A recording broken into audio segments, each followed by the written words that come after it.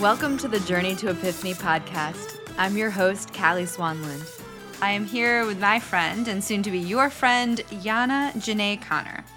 Whether you're a writer or a teacher or a pastor or a preacher, like whatever it is, like be all of who you are in that space. Fill that gap in with your voice. One, because your voice deserves to be heard because God gave you that voice. And then two, because people should be able to hear your voice. Yana is a Bible teacher, a truth teller, and a writer. She weaves together scripture and pop culture, talks about occupying white spaces as a Black woman, and shares the importance of having a circle of support. Hey, Yana. Hey, Callie. How are you, friend? It is so good to hear your voice, friend. Yana and I have history with one another. Yana is someone I consider that special place between friend and family. Mm-hmm. And so Yana, it's really good to be sitting and chatting again like we've done so many times before. And I wonder if you can give our listeners a brief intro to yourself. Yeah, so my name is Yana Janae Connor, and I am a writer. I am a Bible teacher. One of my favorite things to do is to help people to think well about faith and culture and how those two things intersect. And Yana, we both share some regional overlaps. We both have roots in the Midwest and spent time in North Carolina. And I wonder how your regional journey has impacted your personal journey. Wow, that's a great question. So I'm originally from St. Louis, Missouri, and Cal, St. Louis is like a tell it like it is state, very bold, and so moving to North Carolina was really weird because they do this double talk here, where they say one thing, but they really mean another thing, and you're supposed to be able to figure out what they really mean. And that has definitely been a challenge for me in the workspace, in the ministry space, of just like, can you just tell me what what you mean? And so moving here has just really taught me to be a better listener. It's taught me to ask very specific and direct questions, and it's also taught me how to do this dance of grace and truth, right? And so it's like, okay, I want to be gentle and meet you where you are because I realize that you're Southern and you don't really handle conflict directly, but I also like still want to be who I am, right? And speak truth. And so it's been a sanctifying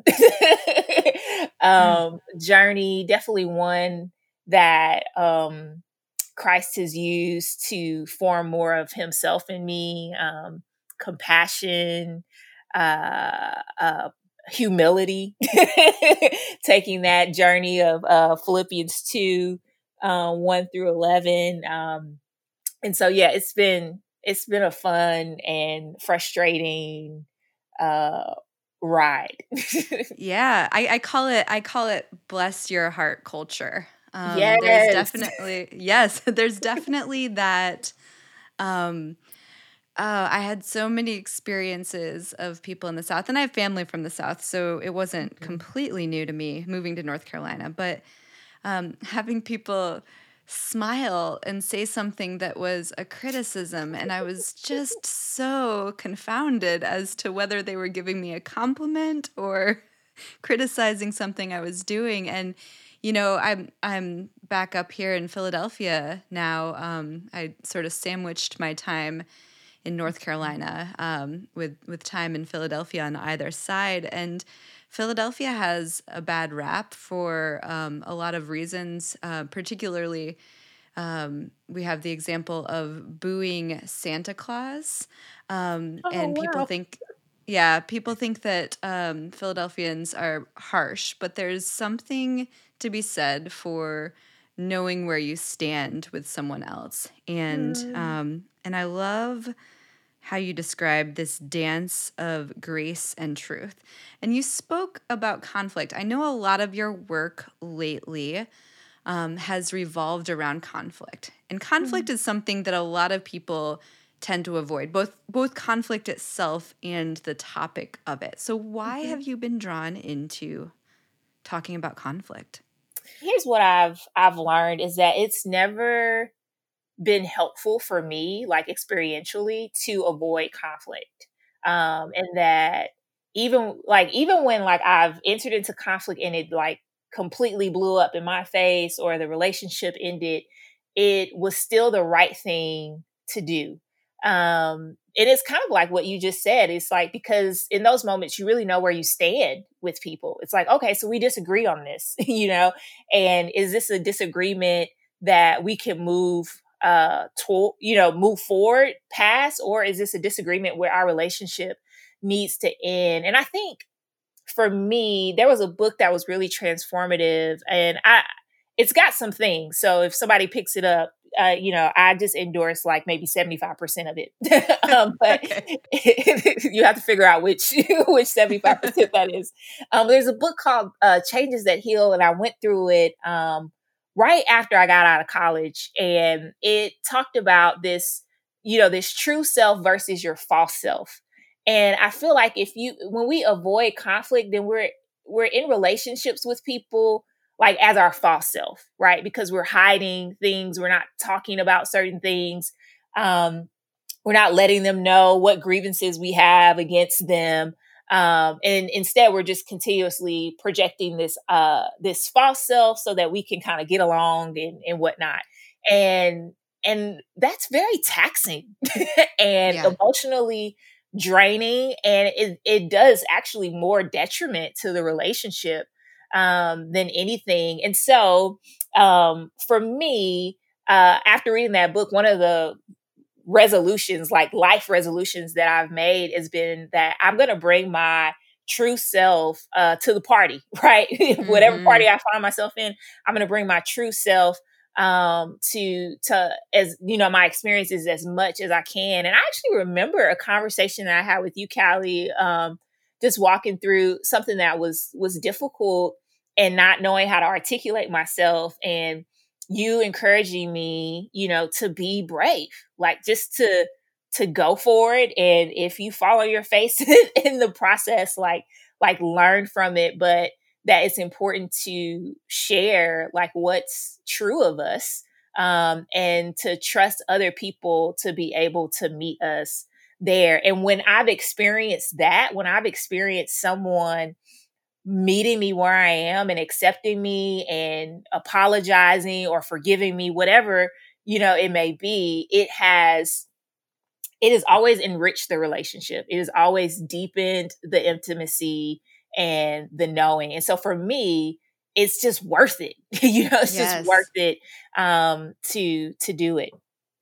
I love that. And I love that you are practicing it in real life. And I have a lot of people I know who are listening in who cringe at the idea of conflict. And I teach people brave conversations a la Brene Brown. And, that's probably a part of the conversation we had long ago.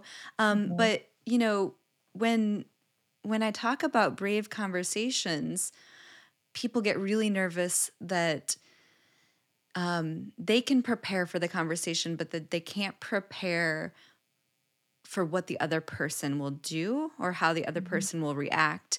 And I think that what you just spoke to, there are some times where a brave conversation is going to lead to a fracture in a relationship. And maybe that fracture needed to happen. Maybe that was a relationship that couldn't withhold the boundaries that you put up against another person, and they said, oh, no, I'm used to not having boundaries, and this isn't going to work for me. And oftentimes, though, it leads to what you just said. It leads to such enriched relationship. It's the sort of fork in the road that means, are we gonna stay where we are, and just be at this superficial level? Or are we going to level up and go a lot deeper and be brave and vulnerable with one another? Mm-hmm. Yeah, yeah. And I know that I know that there's a lot of fear around relationships ending. Um, but I'm just learning that that's okay, you know? Even if I have some sort of reservoir of grief, um, when it comes to me thinking of that person, like it wasn't a mutual, kind of thing, and I'm still pretty sad about it, that's okay. And just learning to embrace that tension and embrace that grief that I feel, because I recognize that us splitting ways is what's best for both parties. And that doesn't mean that I can't root for them from afar. It doesn't mean that I don't love them, that I don't want uh I don't want the Lord's best for them. It just means that like I don't need to be in close proximity to you as I once was before, and being okay with that, and just kind of living with that grief. And even in that, I found some sweetness, but I don't think we need to fear, relationships ending or changing, because we're all on a trajectory, right? And um people will come and people will go, and some people will stay, and Yeah. and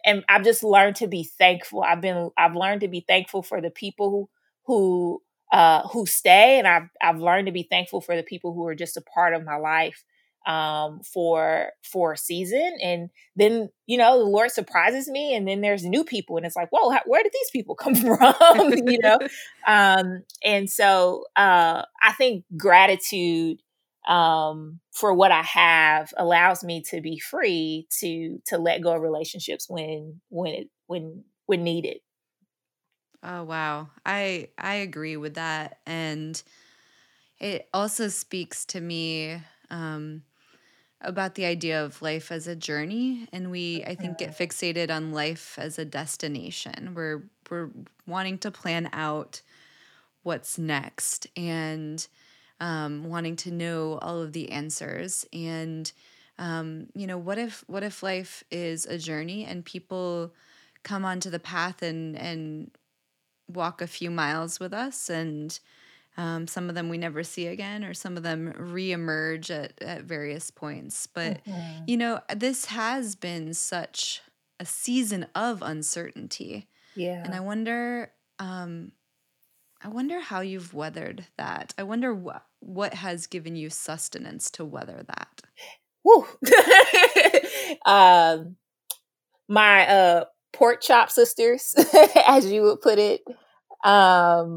I have a group of friends who, it's funny how the pandemic kind of like forged our relationship even the more. We immediately were texting more, communicating more. And then we kind of became each other's kind of like COVID pod. And those women have like really got me through this past year, and not just with the pandemic, but with racial injustice, police brutality, the election, my lord, like all of those things. Yeah. It was great to have a safe place to cuss, to have a safe place to say what I needed to say, and to laugh about things, that maybe it's not, politically correct to laugh about. And so they just really, really got me through. And then also like the word, like the Bible. I it was something about like this time period or what's going on right now that just like opened my eyes to the Bible in a brand new way. Where I just saw things that I never really saw before, particularly like in the book of Esther. Um, and just seeing so many parallels between their world and ours, and um, how people made decisions and how God was involved in that. And so that was really helpful as well. And then also just having a place to kind of say what I needed to say, or say what I thought, you know, people needed to hear because somebody wasn't saying it, that was really therapeutic for me. And I wasn't quite sure how people would receive it. And I never set out to write about any of these things either. So it was kind of like I don't know, bit of a risk on my part, in terms of just, can I write about these things in a competent and winsome way. And um so I think being able to do that, and then hearing from other people like, man, you put words to what I'm feeling. It's like, okay, that's all I need to hear. One, because it lets me know that I'm not alone. And then it also is like, it encourages me to know that I was able to write something that made somebody else feel like they're not alone. And so I think those three things: friends, the Bible, and writing, are things that have really helped me navigate this time of uncertainty. And my mom, moms are great. Shout out to all the moms out there. All Yes, the moms. I think that all of those speak to not journeying alone. And we sometimes get it in our heads that we have to, that in order to have autonomy or show our own fierce independence, we have to go this world alone. And all of those things you spoke to, the Word of God and your friendships, and then you, through your writing, reminding others that they're not alone. All of those things are just those reminders that we were not created to be solo on this earth. We were created in community with one another, and God has put us into relationship with one another. So you spoke of pork chop siblings, and I wonder if you can explain that a little bit. Oh, I don't know if I can explain it as well as you, Callie. But I do remember from the quiet day. Man, that was such a blessing. Thank y'all for doing that. And you were talking about how a pork chop, if you put one pork chop in a skillet, it doesn't cook as well as it would if you put two pork chops in there together, because they're able to endure the heat together and all that kind of stuff. And you had us, so I did it right. And so and then it just comes out and it tastes a lot better that way. And you had us think about our pork chop sisters, and those women I immediately wrote down their name. Like, those are my pork chop sisters. I call them squad. But that analogy has stuck with me. And I love what you said about friendships, because I like to think about friendships as gifts that God has given us for the journey from here to eternity. And so like that they are God's gifts to us, so that we can endure this journey as we live in this broken and beautiful world. Yes, amen to that. You have spoken about trying to show up and be you, and you are just such a beautiful, beloved child of God. And you are someone who experiences a lot of intersectionality. I know that you have been at times the only woman in a space, and often the only Black woman in a space. And can you talk about that a bit and how you find strength to be you in those circumstances?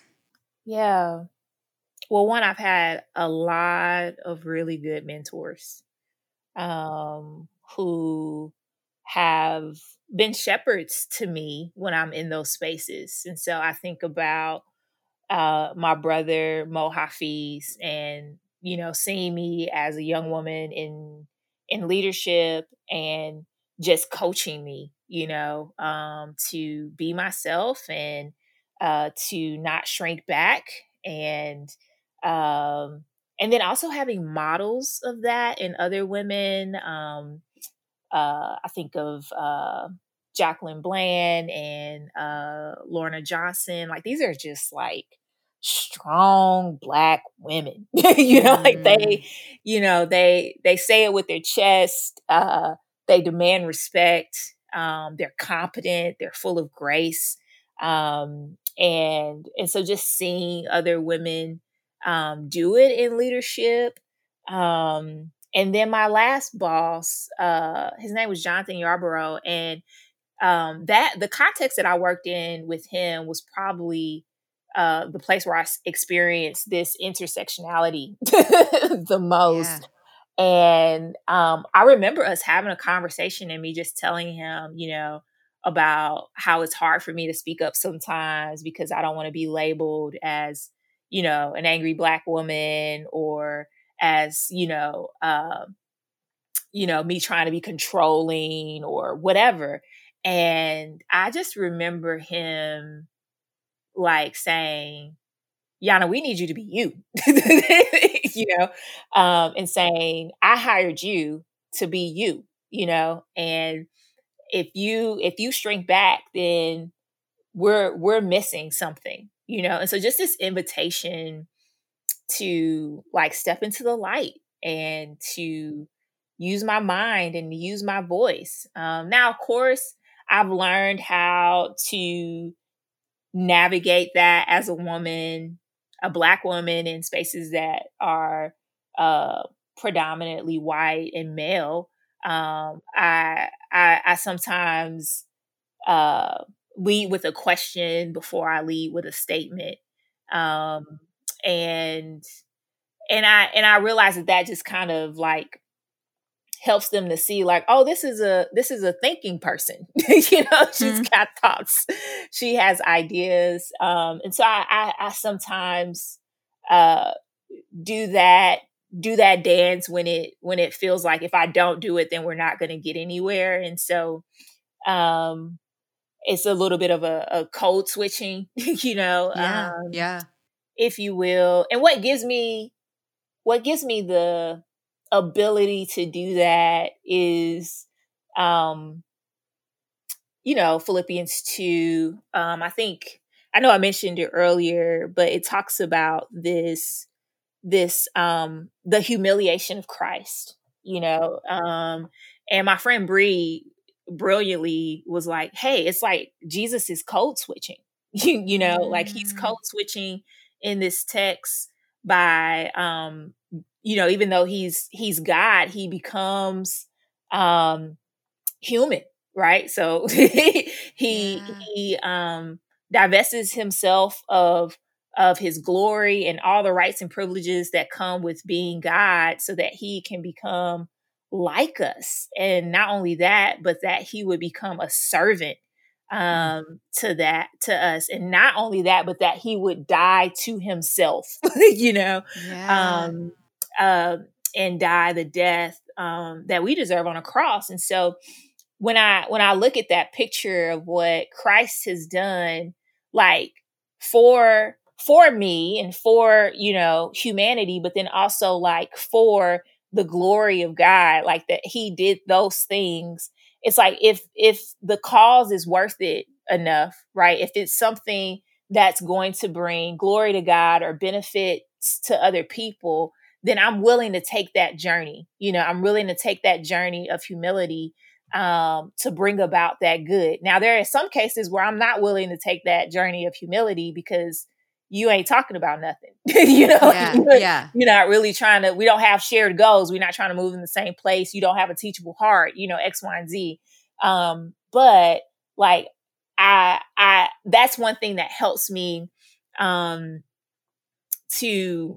do that. So having mentors, and then once again, like, using like God's word being a script for me, almost as to how to live. And I mean, Paul says it, you know, he says, have this same attitude in you that was in Christ Jesus. And that always just like, it just grips me like, okay, humility, but I don't want to, you know, they don't deserve it. And it's like, well, you know, y'all didn't deserve it either, but Jesus, you know, Jesus got on the cross. And so, letting the word go to work in my own heart. Well, and your story might as well be what you started with about this dance of grace and truth. That's Jesus's story. Amen. Is inviting people to the table and turning over the table, both. Yes. Both, right? Yes. Those have to go hand in hand, and sometimes the situation calls for a little more grace, and sometimes it calls for a little more truth. And I know as a preacher, there have been times where, you know me, I don't shy away from the hard topics, and I sometimes stir the pot. Love that about you. Thank you. And there are some times where I want to speak all the truth and none of the grace, because I'm so angry or on fire about something. And I remember what you said. Am I going to get through to them? Are they going to just turn off right away and not give any credence to what I'm saying? And in that case, have I said anything? Have I said anything if they stopped listening? And it is a dance. It is a difficult dance, but I think sometimes a necessary dance to do some of that. Well, so with the writing then, you know, there have been times, especially this past year, especially with the murder of George Floyd, in which you have been angry and exhausted. I'm not trying to put words in your mouth, things that you've named on your own page. You know, when do you decide that it's time to go inward and tend to yourself, and when do you decide that it's time to speak because people are waiting for your words? I always go inward, you know.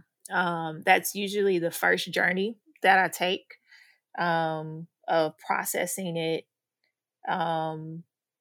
with myself, processing it with the Lord, and with like a few trusted friends. There was something about what happened to Mr. George Floyd that sort of forced me to go outward, you know. It was just like, how can you not say something about it? And it's usually this nudge, this ache that I can't shake. Because there have been times, Callie, where I've just been like, I am not writing. I'm not doing it, you know. Particularly this last time, after January 6th and the riots at the Capitol. I remember turning on my TV, laughing out loud, and being like, I don't have time for this, and turning my TV off. And it wasn't until like a few days later where the Spirit was just stirring in me, and interacting with my anger and my fear, and reminding me of the hard-heartedness of Pharaoh, and how it's very, very, very much close to what we see in the, hard-heartedness of the people, the folks who were there. rioting, white nationalists, that kind of stuff. And I was like, man, okay. And the Lord ministering to me in those moments and then compelling me to write. And if I could, I would show you the text thread. I text my pork chop, sisters, and was like, I'm not doing this. I don't want to do this. And all of them just sent back, right, exclamation point, right, exclamation point. And so, oftentimes I don't want to come out.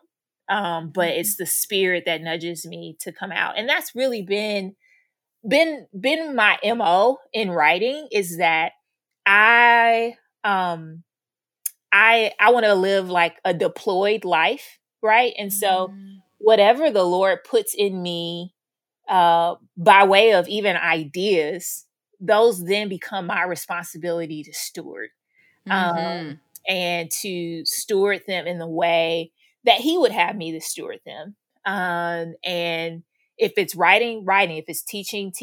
And here lately with, Ahmaud Arbery, Breonna Taylor, George Floyd, Jacob Blake, like it's been the Lord stirring me to write. But I always take that inward journey, because I feel like even though I want to be apathetic, even though I want to turn my TV off or stop scrolling on whatever app I'm on, I realize that me not acknowledging their death doesn't honor like the image of God in them. And just because I don't want to take that journey of grief, doesn't justify me. Like I have to take that journey of grief, because it honors like the Imago Dei in them. And when I don't, it dishonors the Imago Dei in them. And it's me participating, in a sense, in the narrative that their lives don't matter. And so it's I guess it's my way of not feeding into that narrative or that lie. And it's like, no, I'm going to make sure your life matters by grieving you. So, and I mean, that's not fun. It gets weighty, especially when it's piled up the way that it has been, but their lives matter. Absolutely. So I will grieve them. Yes, that is our call to bear witness to the life of a servant. Well done, good and faithful servant. Well done. And I often find that the Holy Spirit is a troublemaker. There are times when I think, you and I both have writing deadlines when things are expected of us sometimes, but there are other times when something is put on my heart that I know is not of me, and it is the Holy Spirit, and I can try my best to ignore her, and it does not work. It just it starts working its way out, and it's that need that you spoke of, that you have to write. You are compelled to write. You have been given this message that is just it's almost going to burn a hole inside of you if you don't. Yeah. And the faithful thing to do, like you said, is to steward it and to share it, even when it means being vulnerable on paper, which you are always vulnerable when you share. It's incredible to witness. Thank you, Frey. So, several years ago, you and I shared a meal over which you said, I'm just not sure if I want to be a writer. And it wasn't really up for debate, because you already had the gifts of being a writer. God was already showing you where part of your journey would lead. Why did you resist it, and how did you finally come to terms with it? Man, so counseling is great. And so all my life, Callie, like I've had a writing and reading like tutor, like from grade school, even in college. And I've always understood myself to be a math and science kid. And so I've always interpreted writing and reading as being like a weakness of mine. And so all that to say, I think I was just a kid who was shy about reading in public, and that got misinterpreted as like she's not really good at comprehension and all those things. And so you have people say these things about you, and then you have a really wonderful mom who's like, my kid's not going to struggle with anything, and so she puts you into all the tutoring that she can, and you start to understand yourself in a particular way. And I started to understand myself as reading and writing is a weakness for me. It's just not something that I'm good at. And so in college, I had to take an English class. I got a D on like my first writing paper, something I had never experienced before in my perfectionist life. And so I was on, praise God, I was on a scholarship, and I had a mentor, and he connected me with like the best writing tutor on campus. And so she helped me to get through all of my stuff in college. And so when I decided to go to seminary, and that's all you do is read and write, I was terrified. But I knew that the Lord was leading me there. And so I had a panic attack. I didn't know I was having a panic attack, but I literally had a panic attack the first paper that I wrote. And then I got that grade back, and like, no joke, it was like a 97. But I just was like, man, he must just be handing out 97s to everybody. Like, that's just kind of what I thought. And it's that narrative, right? That I am not a writer. And so I had a couple of professors encourage me, but then here come them pork chop sisters again, calling out what's true of me. And helping me to see who I am. I often talk about how, as a kid, I felt like my parents put this bar over me to reach. But with these pork chop sisters, and then also with my old boss, I just talked about, Jonathan Yarborough, they did a beautiful job of putting up a mirror to me and showing me who I am, and then like pulling out of me all of this stuff, and then like unleashing me, to use my gifts. And so it was that kind of a nurturing environment, and people calling out what was good about me or what I did well, that really helped me to turn the corner. And then also me realizing that I struggle with this thing called self-doubt. And that's what I discovered in counseling. It's like, hey, you actually have all the competencies to do this, but you doubt yourself. And that's your biggest hurdle. And so I remember having a writing assignment in seminary. And it was peer feedback. And this girl like ripped my paper up. I mean, with a red marker, like, how dare you? This is peer review. Where you get this red pen from? And I remember being like in tears, and the Lord just saying to me like, hey, who told you that this would be easy? Who told you that just because you're gifted in something that you wouldn't have to work at it? And it is extremely prideful of you to think that this wouldn't be hard, And so are you going to do the hard work? And I just decided to do the hard work, like, okay, I'm going to do the hard work. And so I think those experiences were very formative for me. And realizing that just because you're good at something doesn't mean like you don't work at it. And so that helped me to be able to call myself a writer. I would still say I'm like a novice writer because I know we're working on it. No. I will hold up that mirror to you, Yana, and I will say you are a gifted, accomplished writer. And I want you to hear that and see that.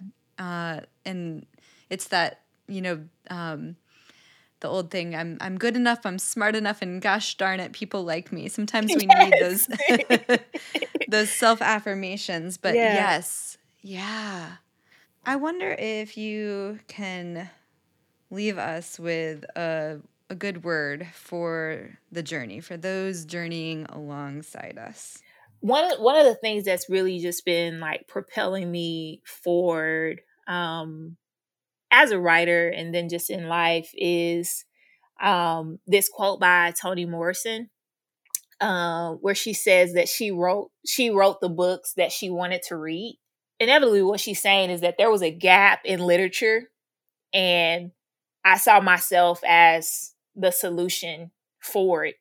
And I love what Alice Walker says in tangent with what Toni Morrison says, where she says, not only do I want to write the books that I want to read, but I want to be able to write the books that people should be able to read. I want to write the stories that aren't being written because of whatever sort of disparity, and I want to speak into that. And so I want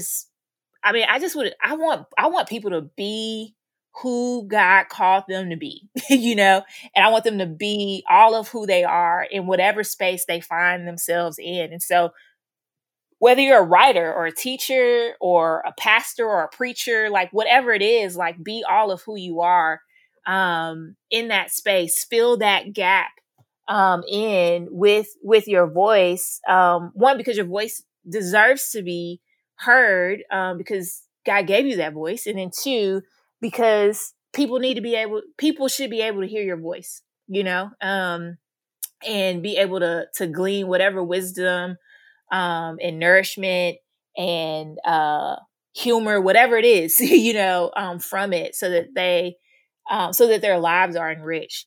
And I think for me, like I allowed self-doubt and fear and anxiety like to control me and to keep me back from doing those things.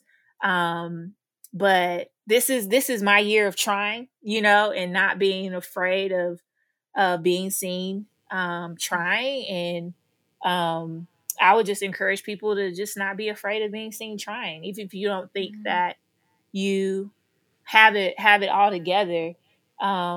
Just try, see how the Lord might meet you, in the midst of your trying, and pursuing those things that He put in you. It is so good to see you and to be seen by you. Thank you you gave us a good word from Jesus, from strong Black women, and from Yana Janae. So thank you for those good words today. It was so good to be with you.